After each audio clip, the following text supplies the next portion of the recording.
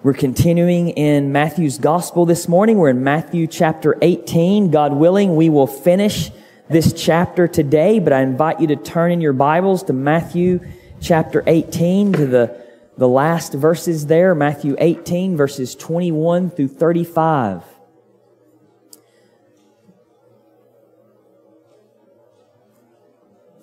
If you need a Bible, there are pew Bibles that you can use, but I do encourage you who are believers in the Lord Jesus to have a personal Bible to carry with you and have open. And if you need a personal Bible, then tell me and we'll get you one today so that you can go home and have a personal Bible for yourself. Matthew 18, verses 21 through 35. Then Peter came up and said to him, Lord, how often will my brother sin against me and I forgive him? As many as 7 times? Jesus said to him, I do not say to you 7 times, but 70 times 7. Therefore the kingdom of heaven may be compared to a king who wished to settle accounts with his servants. When he began to settle, one was brought to him who owed him 10,000 talents. And since he could not pay, his master ordered him to be sold with his wife and children and all that he had, and payment to be made. So the servant fell on his knees, imploring him, have patience with me, and I will pay you everything. And out of pity for him, the master of that servant released him and forgave him the debt. But when that same servant went out, he found one of his fellow servants who owed him 100 denarii. And seizing him, he began to choke him, saying, Pay what you owe. So his fellow servant fell down and pleaded with him, Have patience with me, and I will pay you. He refused and went and put him in prison until he should pay the debt. When his fellow servants saw what had taken place, they were greatly distressed, and they went and reported to their master all that had taken place. Then his master summoned him and said to him, You wicked servant, I forgave you all that debt because you pleaded with me. And should not you have had mercy on your fellow servant as I had mercy on you? And in anger, his master delivered him to the jailers until he should pay all his debt.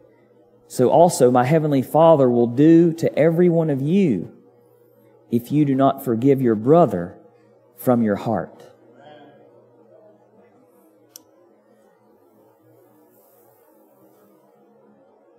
Father, we pray that your Spirit would so work in us today that we would feel mercy again.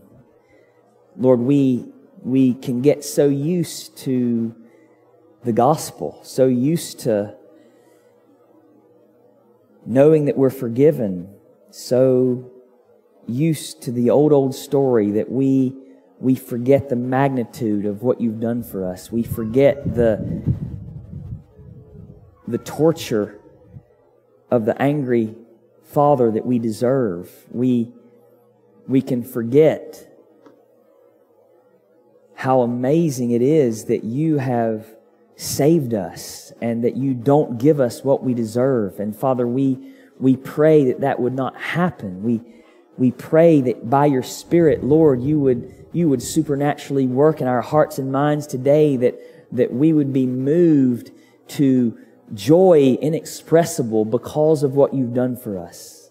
Father, you have to do that in us by your Spirit. So we pray, God, that we would see you and your holiness, your righteousness, your purity.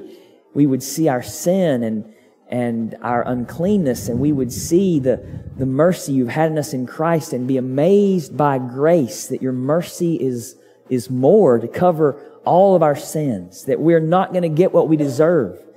That no matter how bad life is right now for us, whatever our circumstances are, whatever our losses, whatever our pains, whatever our sufferings, Lord, that we deserve a trillion times worse because of our sin, and you have not given that to us. that we should be amazed, oh God, that we sit or stand in a relatively cool place today with shelter, that we were able to put food in our bellies this morning, that we are at rest right now, that we have the unbelievable privilege, Lord, of hearing Jesus' words, of having His words in our own language, that somehow, some way in our lives, we've been introduced to Jesus Christ when millions, Lord, have lived and died having never heard what we hear. This is amazing grace to everyone in this room. Father, we pray You would help us to feel that and get that. And we would never get over it. That we would put a song in our hearts, joy in our hearts because of the amazing grace You've shown us. And so help us, God. We need You.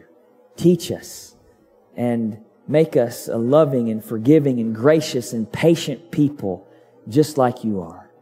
And we ask it for Jesus' sake. Amen. As I have said over and over again as we've studied chapter 18,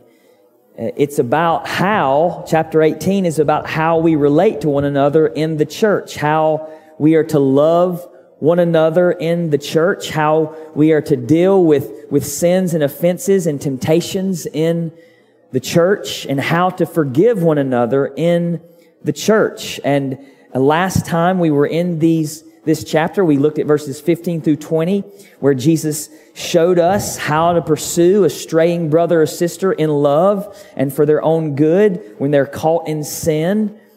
And we come to verses 21 through 35 today, where Jesus teaches us that God's lavish, infinite, measureless love and forgiveness for us is the key to our continual forgiveness of others who sin against us. It reminded me of a title that Spurgeon gave one of his sermons on the prodigal son that was, I'm sure, controversial in his day. Some people don't like Tim Keller's book, The Prodigal God. How could you call God prodigal? The prodigal son, we have all these pictures in our mind of what the prodigal son did. How can you call God the prodigal God? Well, he's just copying Spurgeon, who titled his sermon on the prodigal son, Prodigal Love. Prodigal love for the prodigal son. Prodigal love for the prodigal son. Prodigal is basically a person who spends money in a recklessly extravagant way.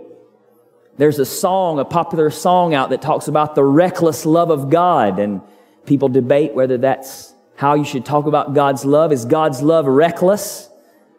Well, Spurgeon called God's love prodigal. Take it up with Spurgeon. Prodigal means extravagant.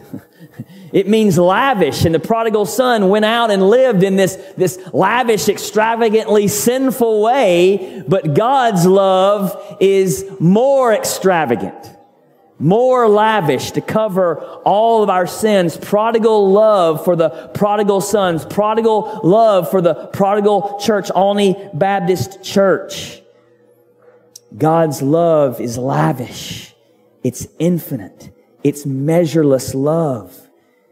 And we see this in this parable today. I mean, some people in Jesus' day, when they heard what the king did, this king is crazy. How could you let some guy get into that much debt in the first place? And then how could you just forgive that kind of debt? You're not going to stay a king very long by forgiving that kind of debt. That's prodigal kingship. That's too lavish. Too much mercy. Too much. Oh, our God is a prodigal God. He is a lavish God. He is an extravagant God. He shows mercy, so much mercy that we don't understand. We don't understand. That's what this passage is about. And that if we get that, if we get the kind of lavish, crazy love that God has for us, there is nothing anybody can do to us that we can't forgive. Because it can't compare to what God has done in Christ to forgive us. The greatest offenses that anyone could ever do to you on earth, no matter how many times, cannot compare to the love and forgiveness and mercy that God has shown you in Christ. That's the point of what Jesus is saying. No matter what they've done to you, I don't care how bad it is, how unspeakable, and how many times they've done it to you, it cannot compare. There's no comparison with what God has forgiven you in Christ. Absolutely none. And so we forgive. We forgive. Last time we were in Matthew 18, we saw that Jesus Christ, the God-man, is present with His gathered church, and He gives His church the authority to declare who is and who is not trusting Him and living according to His commands, and thus who is and who is not a part of His church. Today, we see that Jesus Christ, the God-man, commands us to forgive from our hearts all those who sin against us, for as many times as they sin against us, without limit, because God has lavishly and lovingly forgiven us without limit an infinite debt of sin. That's the thesis statement of the sermon. If you need thesis statements, Jesus Christ, the God-man, commands us to forgive from our hearts all those who sin against us for as many times as they sin against us without limit, because God has lavishly and lovingly, we might say prodigally, loved us and forgiven us without limit an infinite debt of sin. I heard one pastor say, "You are never more like God than when you forgive." You are never more like God than when you forgive someone who sinned against you, and you are never less like God than when you refuse to forgive someone. And he's basing that on Jesus' words in the Sermon on the Mount, Matthew 5:44 through 45. "But I say to you, love your enemies and pray for those who persecute you, so that you may be sons of your Father who is in heaven." As we meditate upon this passage together, you ought to be thinking, who am I holding a grudge against right now in my life? Who am I harboring bitterness toward in my life? Who am I not forgiving in my life? Who have I said, I could never forgive them for doing that? I could never forgive them. Beloved, that should never come out of the mouth of a Christian. I could never forgive them for doing that. Well, then you're going to go to hell. That's what Jesus says in this passage. If you say, I could never forgive them for what they did to me, Jesus is saying to you today, well, then you're going to go to hell. Who are you not forgiving? Who are you holding a grudge against? Who are you angry with? Who do you refuse to speak to? God's Word needs to land on us today. If you have any of those people in your life, God's Word needs to land on you today such that you taste of His mercy towards you and you forgive them this week. Point number one, Peter asked a question about the limits of His mercy. Peter asked a question about the limits of the mercy that he should show to others. Look at verse 21. Then Peter came up and said to him, Lord, how often will my brother sin against me and I forgive him? As many as 7 times? Now, notice, beloved, Peter asked questions. Peter asked questions, and I just want to highlight, this is a good thing. It is a good thing to ask questions. Do you know anybody who asks a bunch of questions about God and His Word? Well, you ought to give thanks to God for them, because you know a lot more about God and His Word because they ask questions. And they know a lot more about God and His Word because they ask questions. Peter asks questions. And people who ask questions get answers, one pastor said. They grow in knowledge and understanding. Do you have questions, young people? Do you have questions? Do you have questions about the faith?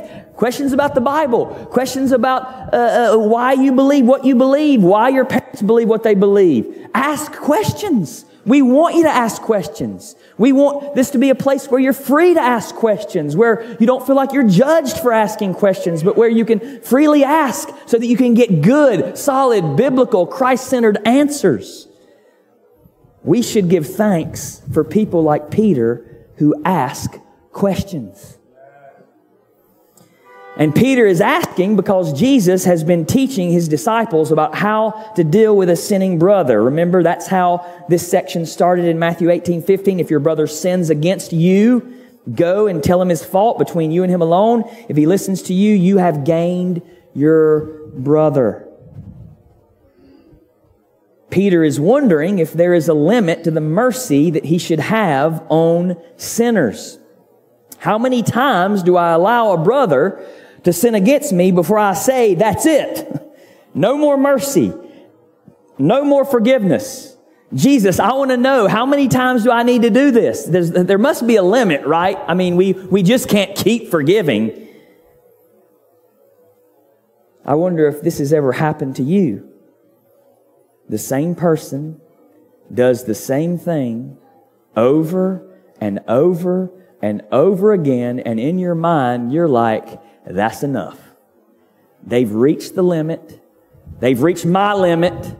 And so, sorry, have nothing to do with them. Maybe it's even the same sin.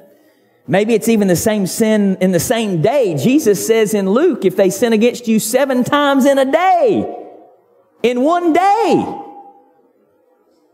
I can imagine that testing our patience. They keep doing it over and over and over again, and Peter is wondering, when is the limit to when I say no more mercy? And Peter probably thinks he's being quite generous. Up to 7 times. 7, the number of completion, the number of perfection. Many of the commentators commented that the rabbinic tradition, the Jewish leadership tradition of that day said that you must forgive 3 times, but after that, no more. So Jesus is doubling that rabbinic tradition. Okay, 3 times 2 is 6, and I'm going to add 1 more to make it complete, up to 7 times. Jesus, I'm sure I'm being lavish here. We'll forgive him up to 7 times. And notice, this is a brother who is sinning against Peter. This is a fellow follower of Jesus who is sinning against Peter. He's asking this question about. Again, beloved, remember, Christians still sin. And those who most often sin against you are people who are closest to you. Husbands and wives, brothers and sisters, fellow church members, friends. We're going to sin against each other. Those you are closest to are the ones that you're going to sin against, and you need to hear this about how to handle it, how many times to handle it. So that's Peter's question. Point number 2, Jesus commands Peter and us to show limitless mercy. Jesus commands Peter and us to show limitless mercy. Look at verse 22. Jesus said to him, I do not say to you 7 times, but 70 times 7. Now, just a brief moment about what Jesus does not mean. We are not obligated to keep trusting people who repeatedly show themselves untrustworthy. I'll give you an example. If someone keeps stealing from you in your own home, you can forgive them. You should forgive them. You must forgive them. But you are under no obligation to let them in your house again or to allow them to be in your house unattended until they build that trust back. In other words, there are and should be consequences for sin.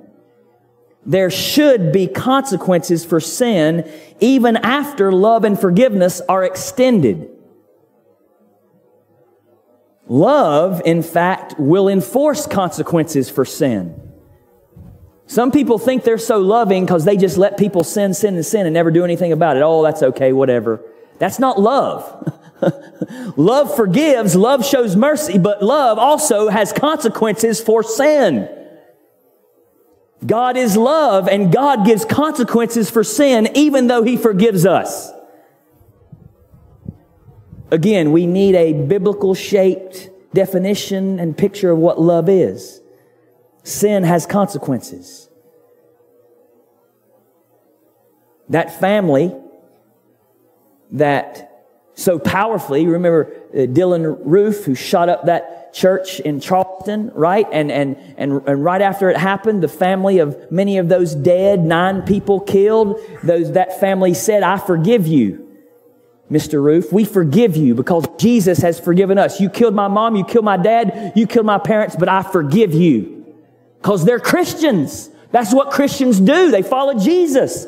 That's not radical Christianity. That's basic Christianity 101. We forgive. They killed my mom, they killed my dad. I forgive because Jesus forgave me for something worse. But he should still die. Dylan Roof should still die for what he did. There's consequences for sin, even though forgiveness is given. Jesus is also not saying to do the multiplication, so 70 times 7, 490, and then when you get to 491, no more mercy. That's not what he's saying. What does Jesus mean? Jesus is commanding us to keep forgiving, keep loving, keep showing mercy as long as it takes every time. We are not to hold grudges. We are not to be bitter. We are not to hate others. We are to love our enemies and pray for them and hope for reconciliation and work for reconciliation like the prodigal son's father. We have a disposition toward the person who sinned against us of love and compassion and care and forgiveness, and we want them to repent. We want them to be saved. We want them to turn to Christ. Luke 17, 3-7, Jesus says, pay attention to yourselves. If your brother sins, rebuke him. And if he repents, forgive him.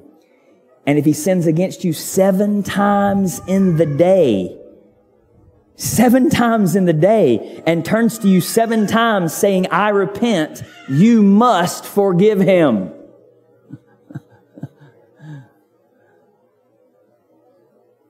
That's hard to imagine, isn't it?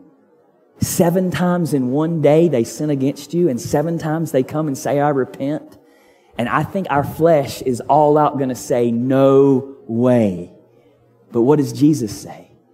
Forgive them. Forgive them. Forgive them.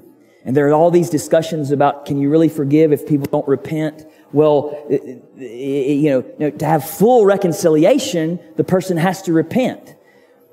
But we're to have whatever happens, however the sinner responds, we are to have a disposition of love and mercy and grace and compassion and forgiveness in our hearts. Just like Jesus did when He cried out on the cross, Father, forgive them, for they know not what they do. We are to forgive. Jesus commands us in this passage as followers of Him to have limitless mercy and forgiveness toward people who sin against us.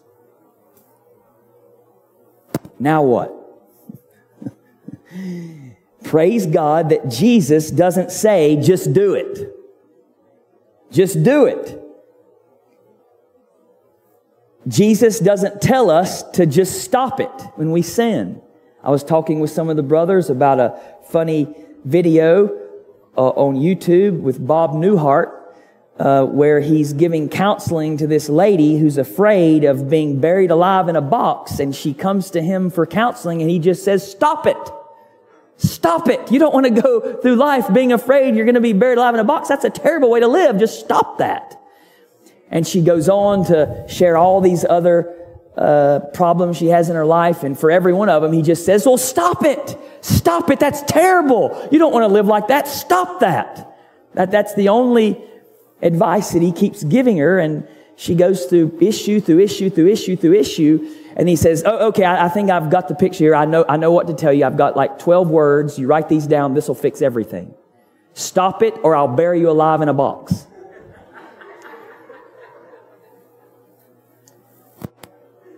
Jesus doesn't just tell us to stop it when he commands us to do hard things.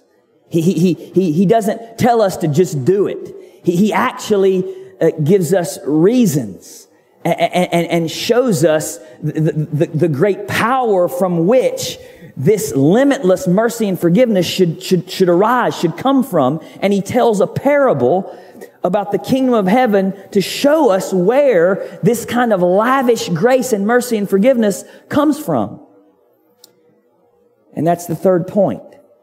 The power to show endless mercy comes from the fact that we've been shown endless mercy. And he tells this parable about a king, and the king represents God, our God.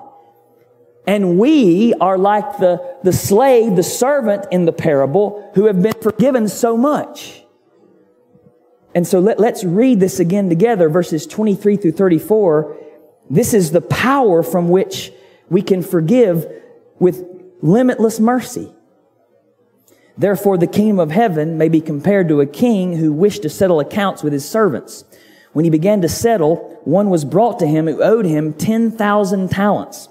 And since he could not pay, his master ordered him to be sold and with his wife and children and all that he had, and payment to be made. So the servant fell on his knees, imploring him, 'Have patience with me, and I will pay you everything.' And out of pity for him, the master of that servant released him and forgave him the debt. But when that same servant went out, he found one of his fellow servants who owed him 100 denarii, and seizing him, he began to choke him, saying, 'Pay what you owe.' So his fellow servant fell down and pleaded with him, 'Have patience with me, and I will pay you.' He refused, and went and put him in prison until he should pay the debt. When his fellow servants saw what had taken place, they were greatly distressed, and they went and reported to their master all that had taken place. Then his master summoned him and said to him, 'You wicked servant, I forgave you all that debt because you pleaded with me. And should not you have had mercy on your fellow servant as I had mercy on you?' And in anger, his master delivered him to the jailers until he should pay all his debt." So in this parable, we see a servant who owes the king an amount of money that he is unable to pay, even in hundreds of thousands of lifetimes. 10,000 talents would be like billions, like several billions of dollars today. 200,000 years of wages. R.T. France comments that the talent was the highest unit of currency, and 10,000 was the highest Greek numeral. So for us, I looked this up. There used to be a $100,000 bill. Did you know that? It was never actually put in circulation. It had, I think, Hoover on the $100,000 bill, but it was never put into circulation. The highest bill that was ever put in circulation in public was a $10,000 bill. But all that, the $10,000 bill, $5,000 bill, $1,000 bill, $500 bill, those were all done away with around the 60s. But when he says talent was like the highest. So like a $100,000 bill. And 10,000 was the highest numeral. The highest value. So it would be like zillions for us. Right? This is an unbelievable, unpayable, almost unimaginable kind of debt that this servant owed to this king. And he can't pay it. He can't pay it, obviously. So the king is going to sell the servant and his family as a punishment, and to at least get something. He ain't going to get much. Nothing compared to the debt, but as a punishment and to get a little bit back, he's going to sell this slave and his family. And so what does the servant do? He begs the king for mercy. He begs the king for mercy. And amazingly, astonishingly, as I said, the people of Jesus' day would hear this and be like, this is crazy. First of all, how could the king allow such a debt to happen? And then how could the king ever even consider forgiving this debt? But the king has mercy. After the servant pleads and begs for mercy, the king shows mercy and forgives the debt. And not only forgives the debt, he lets the servant and his family go free. They're free. One commentator says the poor man owes the king more money than the whole country paid in taxes at the time. People would wonder, how could you get into such a debt? And how could the king allow such a debt? And yet the king does this prodigal mercy and forgives. And forgives. Then the servant who was just forgiven all this debt. Now, what is it? Have you ever tasted this kind of mercy? Have you ever tasted this? What effect does that have on your life when you taste that kind of mercy? Maybe you're a student, right? And you failed this test. I remember my first chemistry test in college. I got a 48. And I was a straight A student in high school. I wasn't used to getting 48s out of 100 on tests. This was quite humbling for me. I got a 48. Whew! I thought I was dead. What do you do when you fail a test like that? And then you go to the professor and let's make it even worse. You didn't study. You didn't study. And so you sort of know, I deserve this. I blew this off. And you go to the teacher and you beg, oh, professor, this is going to ruin my GPA. I'm trying to get in to grad school and I'm not going to get in if you let this grade stand. Is there anything I can do, professor? Is there anything I can do?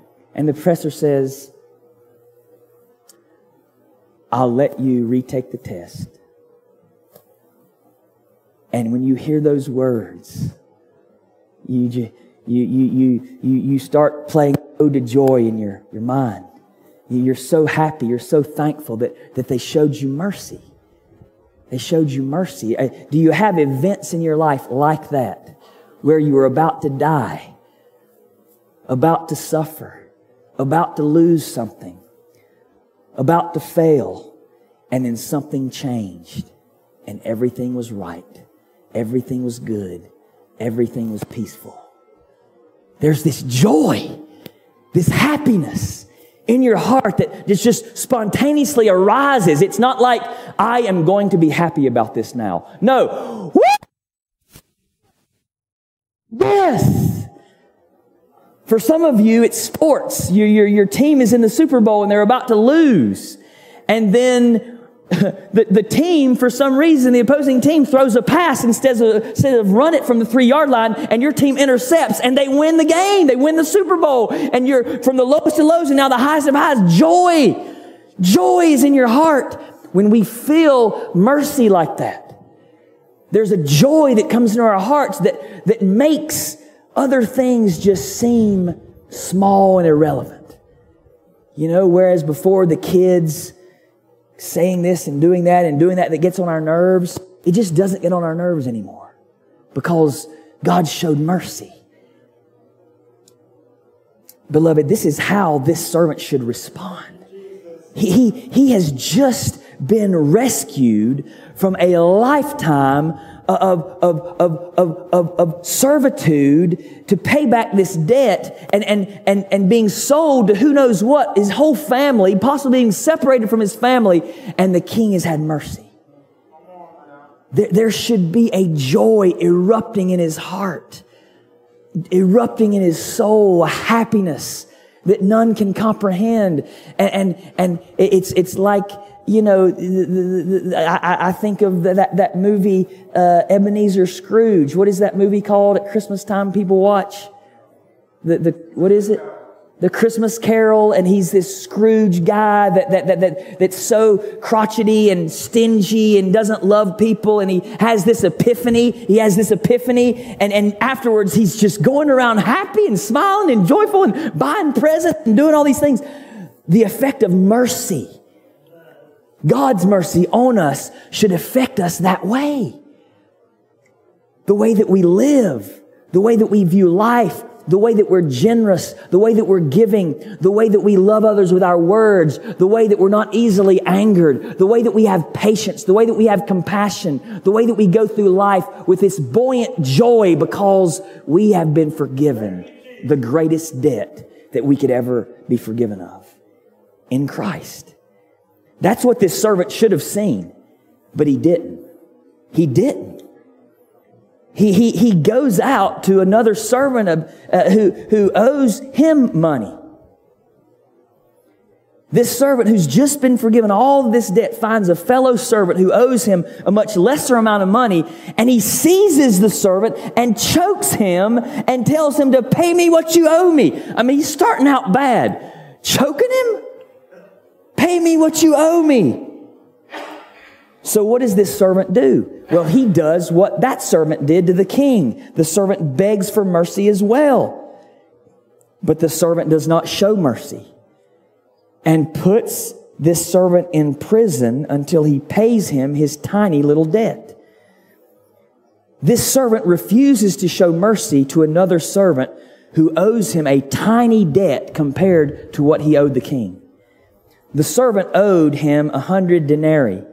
He owed the king 10,000 talents. There are 6,000 denarii in only one talent. So this servant's debt is 1/600,000th of the debt that the king was owed and was forgiven. Get what Jesus is saying, brothers and sisters. Get that. Jesus doesn't ask about, oh, Peter, what did they do to you?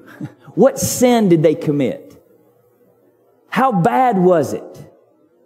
Jesus doesn't get into that. He's saying it does not matter what they sinned against you, how they sinned against you, how bad what they did to you was.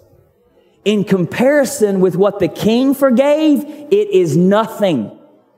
It's nothing. Do you get that analogy for us? It doesn't matter what someone's done to you, beloved, in this life. And you can name the most horrific sins. And there are some bad things people do to one another in this life. Unspeakable things. Things that cause great trauma.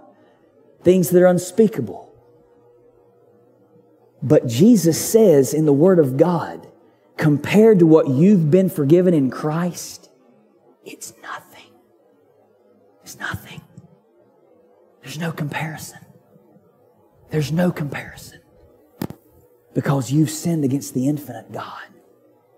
You've sinned against the infinite, holy God. And He's forgiven you. How can you not forgive your brother when they sin against you?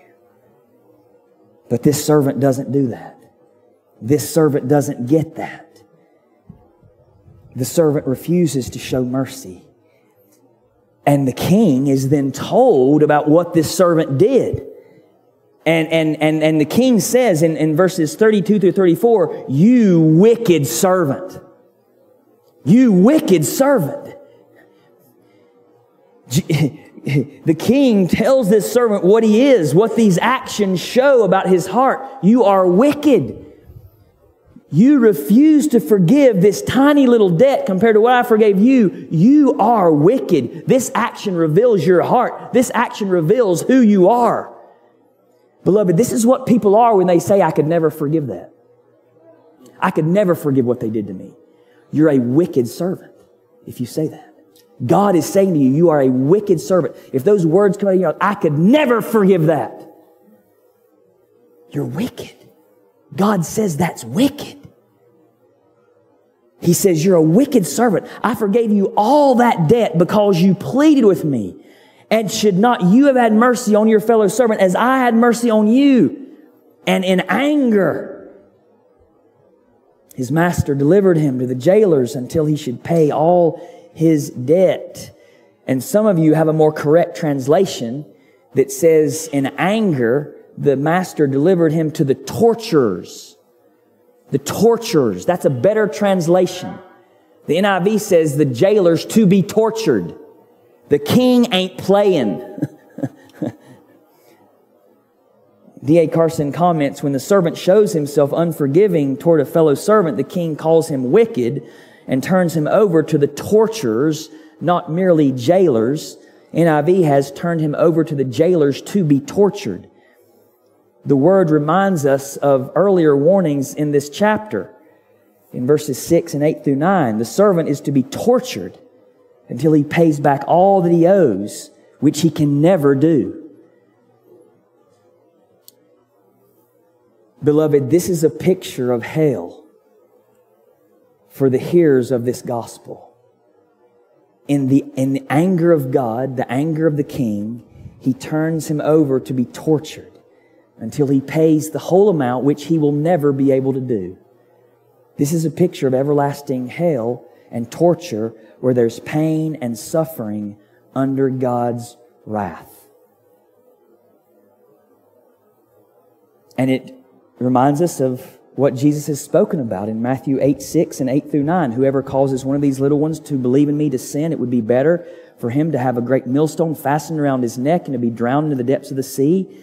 Verse 8, and if your hand or your foot causes you to sin, cut it off and throw it away. It is better for you to enter life crippled or lame than with 2 hands or 2 feet to be thrown into the eternal fire. And if your eye causes you to sin, tear it out and throw it away. It is better for you to enter life with 1 eye and than with 2 eyes to be thrown into the hell of fire. Carson again says, Jesus sees no incongruity in the actions of a Heavenly Father who forgives so bountifully and punishes so ruthlessly. And neither should we. Indeed, it is precisely because He is a God of such compassion and mercy that He cannot possibly accept as His those devoid of compassion and mercy. Jesus again gives us a terrifying picture of hell. I was speaking with a friend of mine the past couple of weeks, and he had a surgery, and after the surgery, he was in constant pain of a kind that I don't think he's ever felt before for 2 to 3 days, and he was on painkillers. And when he was describing to me the excruciating pain, and you can think of pains in your own life. It could be an emotional pain, it could be a physical pain when you felt this pain. And one theologian said it's a good thing for us as human beings that when we feel physical pain, to be reminded of the pains of hell. And I was talking to my friend, bro, that just scares me about hell. Because hell is going to be like that pain, but infinitely worse. And it won't be 3 days. It will never end. It will never end. Ever. Like after 1 billion years, you're no closer to the end than when you started. That's what Jesus is describing for us here. To be tortured under the anger of God forever and ever and ever.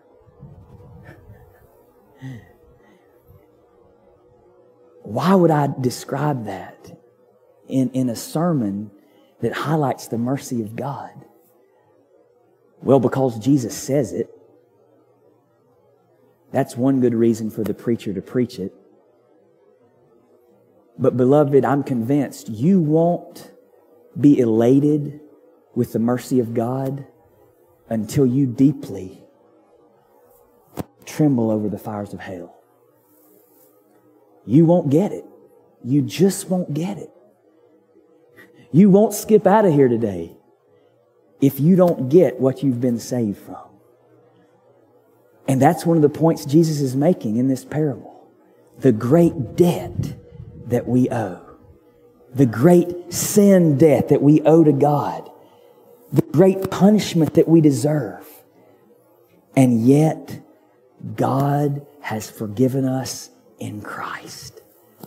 You will not be tortured forever. Because Jesus took that torture for you if you're in Christ. Beloved, that will put a spring in your step. That will put a spring in your step. And even on the worst day of your life, when you remember that, what you deserve and what you've been saved from, God will fill your heart with joy. You will be sorrowful, yet always rejoicing. If you get this, if you tremble at the fire of hell and then see God's mercy, who says to you, not guilty, not guilty, I forgive you, you're saved.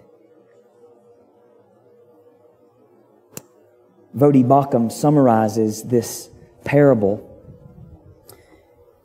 in 4 points, and I added a fifth.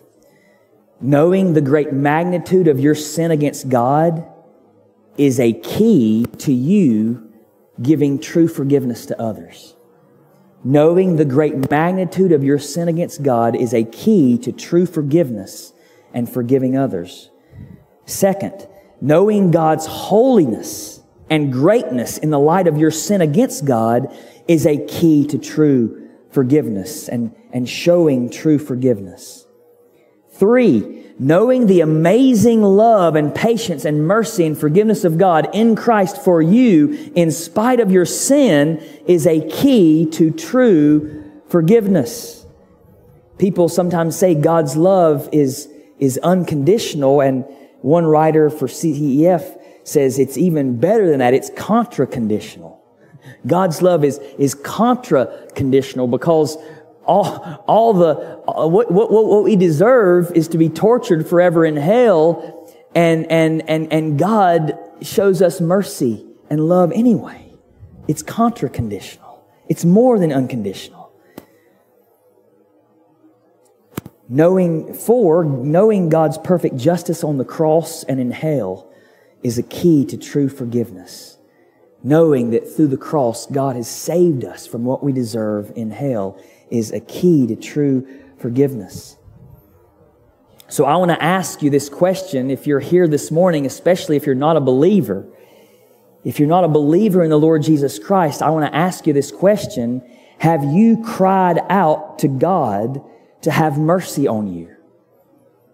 Have you done that? Have you come to terms that you deserve God's justice, that you deserve God's wrath, that you deserve God's hell, and that you don't deserve His mercy, that all you can do is beg? And have you come and cried out to God for mercy? Do you notice how many times it's highlighted in our passage that they cried for mercy?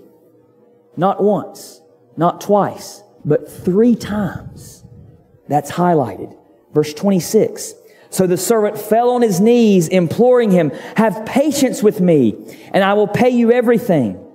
Verse 29, so his fellow servant fell down and pleaded with him, have patience with me, and I will pay you.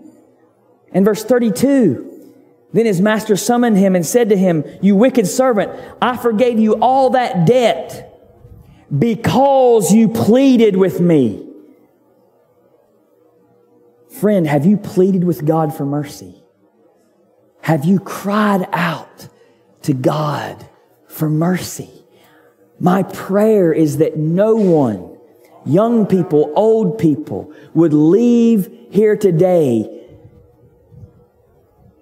and not have cried out to God for mercy. Have you done this? Have you said, God, be merciful to me, a sinner? God wants you to do that today.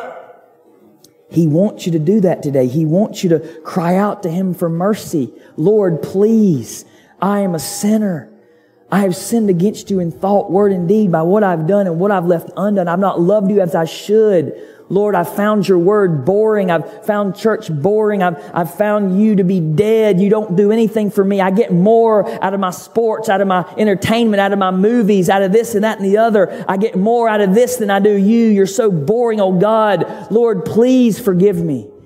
Please forgive me. Please have mercy on me. Please save me. Please open my heart to see your beauty, to see your glory, to see my sin. Please, Lord, have mercy on me and save me. Have you done that? Have you pled with God for mercy? Have you truly and seriously done business with God? You must do that, friend. You must do that in order to be saved. And when you do that, God will apply what He did for you on the cross. You see, we can plead with God for mercy and know that He shows mercy because of what God has done for us in Christ. That He sent His Son, Jesus, the God-man, who lived a perfect and obedient life, who never sinned, who never needed to cry out for mercy. He lived a perfectly sinless, holy life. He never needed to ask anyone to forgive Him because He never sinned against anyone. And then He died on that cross where He suffered the curse and wrath and judgment of God that we deserve. And He was buried, and on the third day He rose up from the dead. He conquered sin, death, and hell so that all who repent and believe in Him shall be saved. For God so loved the world that He gave His only begotten Son, that whosoever believeth in Him shall not perish but have everlasting life. Friend, would you believe in Him? You can't earn it. You can't work for it. You can't earn this by forgiveness. Don't leave here today thinking Jesus is teaching that you can earn salvation by forgiving others. That's not what He's saying. We'll talk more about that later. You must be saved in order to forgive. You must be forgiven and be amazed at the forgiveness God has given you in order to forgive. All you can do is simply receive by faith what Jesus has done for you. And trust in Christ. Trust in Christ. As Brother Anthony Alston told me this week, trust in Christ and never doubt, for He alone will get you out. Trust in Christ and never doubt, for He alone will get you out. And then when you trust Him, He transforms you. He transforms your life. He transforms your heart so that you can obey these hard commands to forgive without limit because you've been so forgiven and you know the love of God in Christ for you and the mercy of God in Christ for you. So that you can obey Romans 12, 19 through 21 by the power of the Holy Spirit united to Jesus with an eye to the cross and what God has done for you. Do not take revenge, my friends, but leave room for the wrath of God. For it is written, it is mine to avenge. I will repay, says the Lord. On the contrary, if your enemy is hungry, feed him. If he is thirsty, give him something to drink.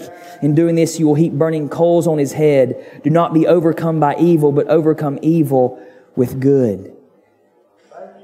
Because of what God has done for us in Christ, we must forgive and we will forgive because we are sons of the living God. And that brings us to our last point, point number 4. Because our Heavenly Father lavishly forgives us, we must lavishly forgive, and we will lavishly forgive. Look at verses 35. Verse 35. Jesus tells us what this parable has been about. He interprets it for us. If you're wondering what it means, here Jesus tells us in His own words. Verse 35. So also, my Heavenly Father will do to every one of you if you do not forgive your brother from your heart. So Jesus makes it clear that the king who's angry, who turns this wicked servant over to the torturers, is representative of his Father in heaven, and his Father in heaven will do this to you, disciples, if you do not forgive your brother from your heart. One commentator said this parable teaches that God is merciful and patient, but it also teaches that God's mercy has limits. That's interesting, because I've been saying limitless mercy. What is this? God's mercy having limits. How does God's mercy have limits? Well, again, brothers and sisters, Jesus said it. I just deliver the mail. Clearly, if you read what Jesus said, God's mercy has limits because it ends with this servant being tortured forever.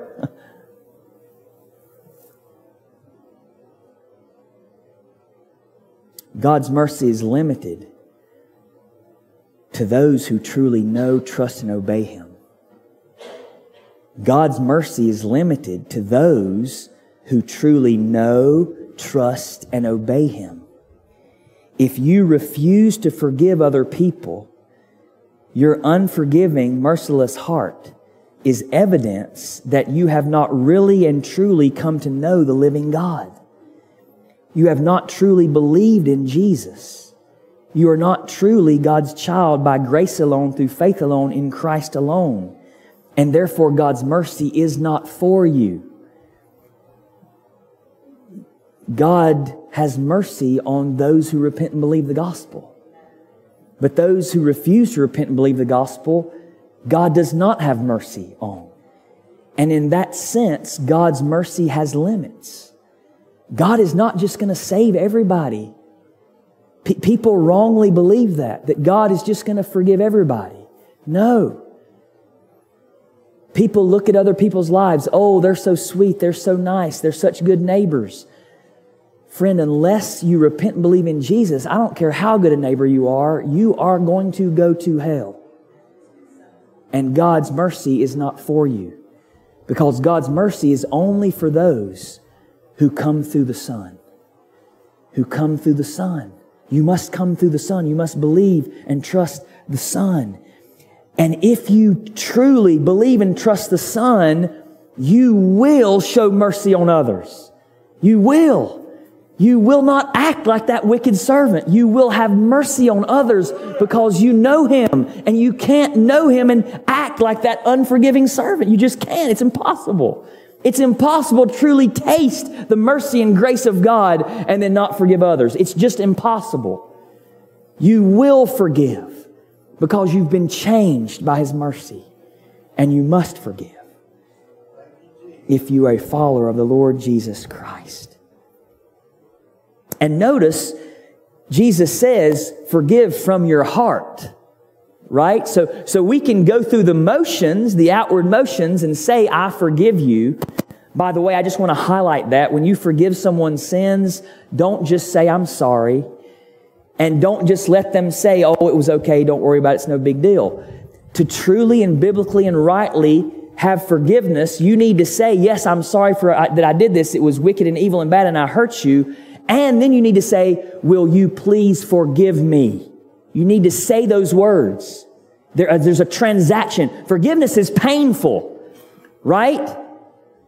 When I say, I forgive you, I'm in a sense bearing that pain of what you did to me and saying, I forgive you because God bore an infinite pain for me.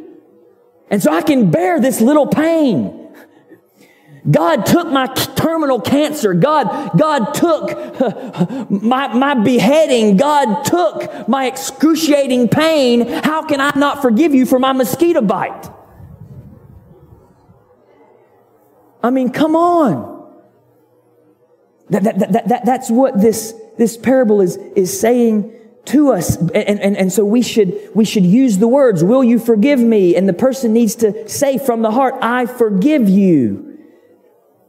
But we can go through the motions of those words and not really do it from the heart, right? You can say, I forgive you, and then under your breath, but we ain't talking. I ain't talking to you again. I forgive you because Jesus says to, but our friendship's over. I forgive you because the Word of God says I got to, but I won't forget. I won't forget. I'll never forget what you did. And you hold it against them. And there's a coldness in your relationship. That's not forgiveness. That's mouth forgiveness, but that's not from the heart. And Jesus says from the heart. And again, Peacemaker Ministries is so helpful on this. They help us understand what forgiveness from the heart means with 4 promises of forgiveness. Number 1, to truly forgive from the heart means I will not dwell on this incident anymore. I'm not going to dwell on this. One of the ways you can know you're bitter is if you remember everything that happened because you've ran it over like a movie in your mind over and over and over and over again. So you know all the details. What she said, how she said it, the look on her face when she said it. If you can remember things like that, you're bitter. I don't care what you say, you're bitter. The first promise of forgiveness is, I will not dwell on this incident. And people who truly forgive A month later, they don't even remember what happened. What did you do? I forget. Because it's over. They don't dwell on it. They've forgiven. Number 2, I will not bring up this incident against you to use it against you. I will not bring up this incident again to use it against you. And so later on, when another conflict arises, you're not going to say, well, I still remember when you did this. And you just hold it over them. That's not forgiveness. That's not forgiveness. I will not bring this incident up again, and I will not use it against you. Number 3, I will not talk to others about this incident. I will not talk to others about this incident. And we in the church, we know how to do it in a holy way. It's a prayer request. I got a prayer request. I'm having a problem with this person. Can you pray for them? Can you pray for us?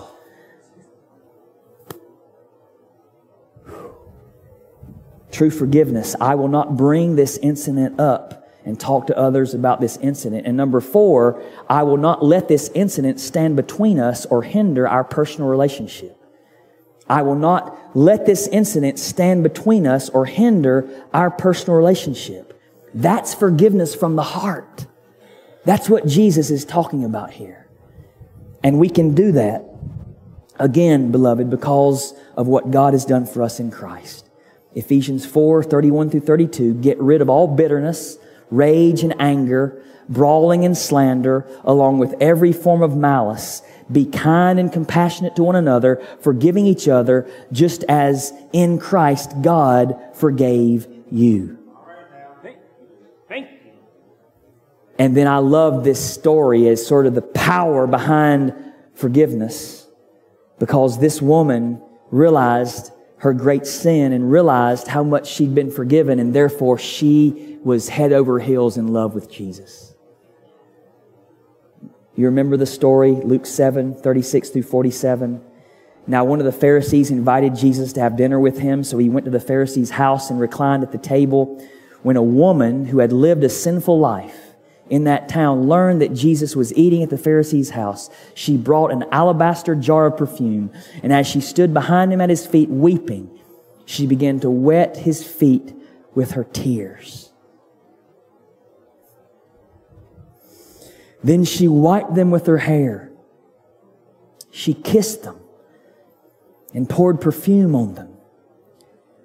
When the Pharisee who had invited him saw this, he said to himself, if this man were a prophet, he would know who is touching him and what kind of woman she is, that she is a sinner. Jesus answered him, Simon, I have something to tell you. Tell me, teacher, he said. 2 men owed money to a certain moneylender. One owed him 500 denarii and another 50. Neither of them had the money to pay him back, so he canceled the debts of both. Now, which one of them will love him more? Simon replied, I suppose the one who had the bigger debt canceled. You have judged correctly, Jesus said. Then he turned toward the woman and said to Simon, do you see this woman? I came into your house. You did not give me any water for my feet, but she wet my feet with her tears and wiped them with her hair. You did not give me a kiss, but this woman from the time I entered has not stopped kissing my feet. You did not put oil on my head, but she has poured perfume on my feet. Therefore I tell you, her many sins have been forgiven, for she loved much. But he who has been forgiven little loves little. Do you see Jesus' logic there? Why does she love so much? Why does she love Jesus so much? Because she realizes how much he has forgiven her. Beloved, this is why it's good to be in a church that talks about sin and hell. You might think that's bad. Oh, he's talking about sin and hell again. What's the point of talking about sin and hell? So that you'll love Jesus a lot, because you realize how much of a sinner you are and how much of God's wrath you deserve, and realize he forgave you of all of it. All of it wiped away, so that you are amazed at grace and you love him much. And you forgive much because of what Jesus did for you.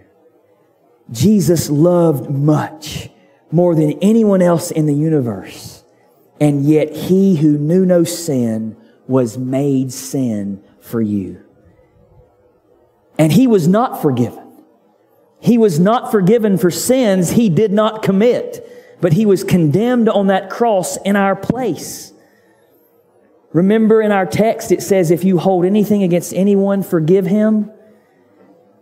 God had every right to hold all of our sins against us, and yet He held everything. He held all of our sins, not against us, but against His own Son.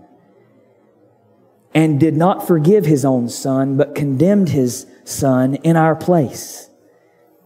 Jesus was turned over to the torturers. Jesus was turned over by an angry father, by an angry king, to the torturers. His own Father tortured Jesus, His own Son, on that cross with the infinite, furious, flaming wrath of God, so that you, beloved, will never be tortured by God in the fires of hell. Hallelujah, what a Savior.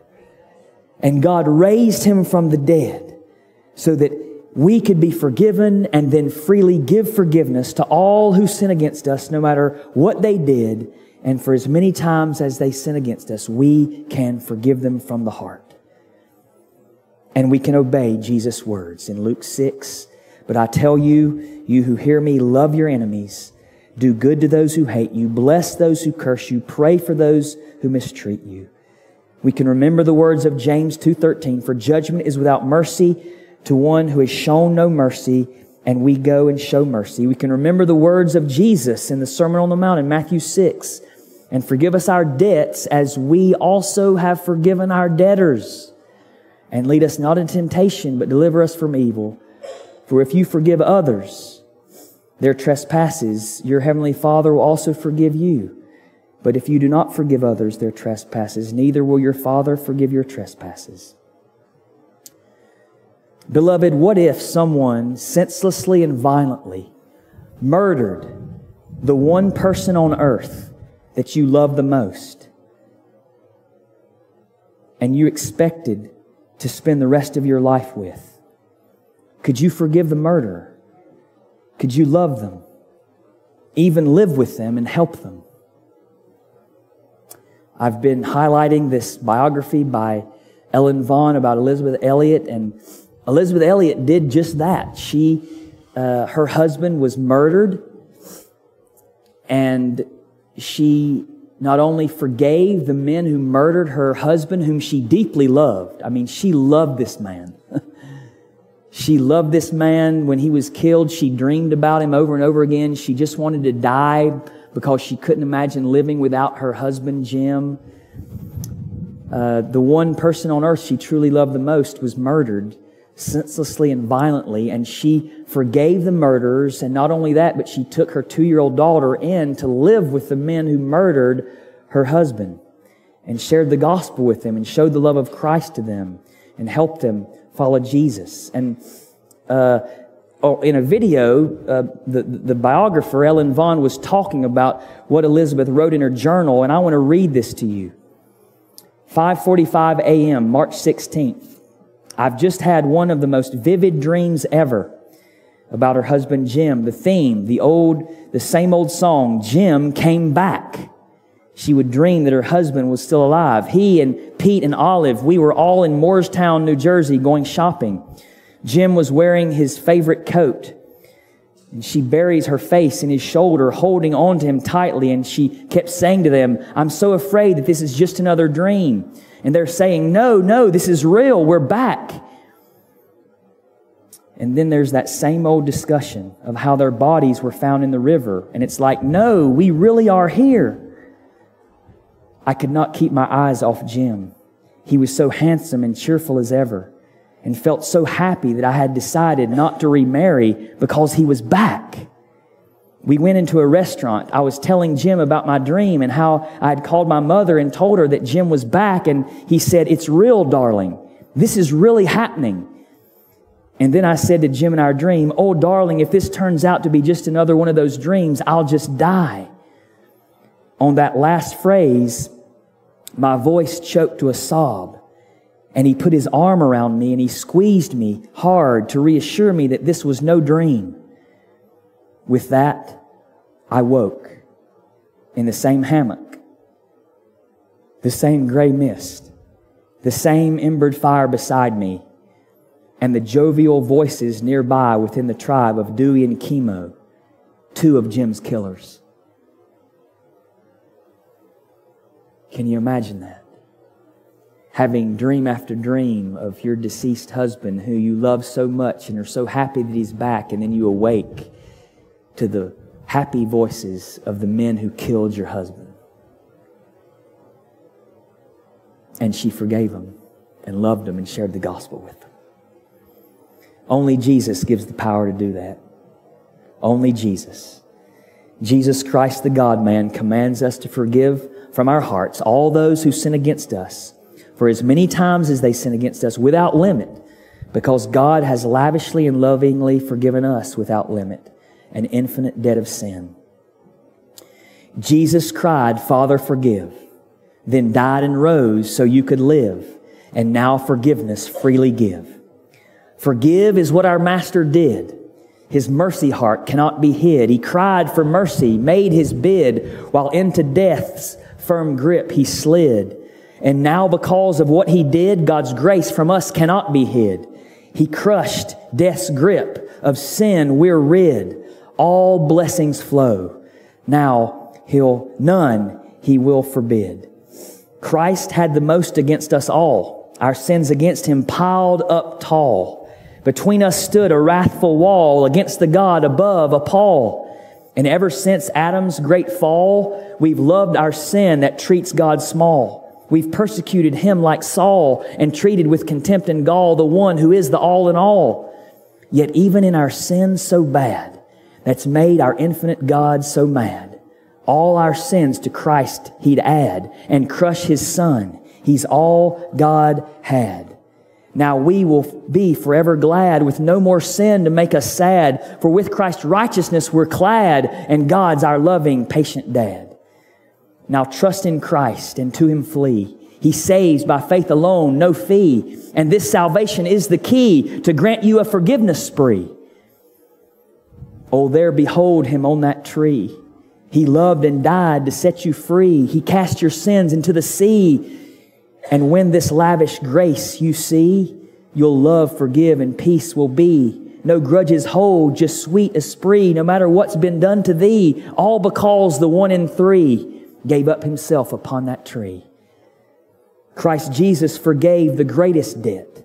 Like trillions spent with deep regret, he suffered grief with blood like sweat, then took God's fullest hellfire threat and died so we no longer fret. Then he rose so we shall get eternal life, all pleasures met in him, for he's our joy beget. So now when others sin and threat and hurt and owe us a great debt, we can forgive all and forget. Because of Christ, we're free and set to love by all the grace we get. For Christ is all, our advocate, because he's paid our every debt. Father, we do pray this morning that we would truly know and experience and feel in our lives the great mercy that you've shown us. That we would see the great forgiveness you've given us. That we would really get it, Lord, what you've saved us from. That we would see your lavish grace, your lavish mercy.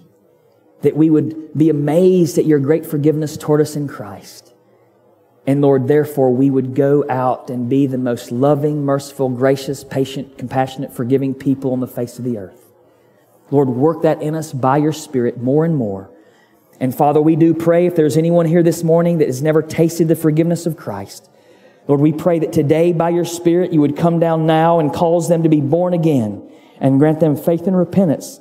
Lord, that they might know this lavish grace and love and mercy and know your forgiveness and go out this day forgiving others. And we ask it all for Jesus' sake. Amen.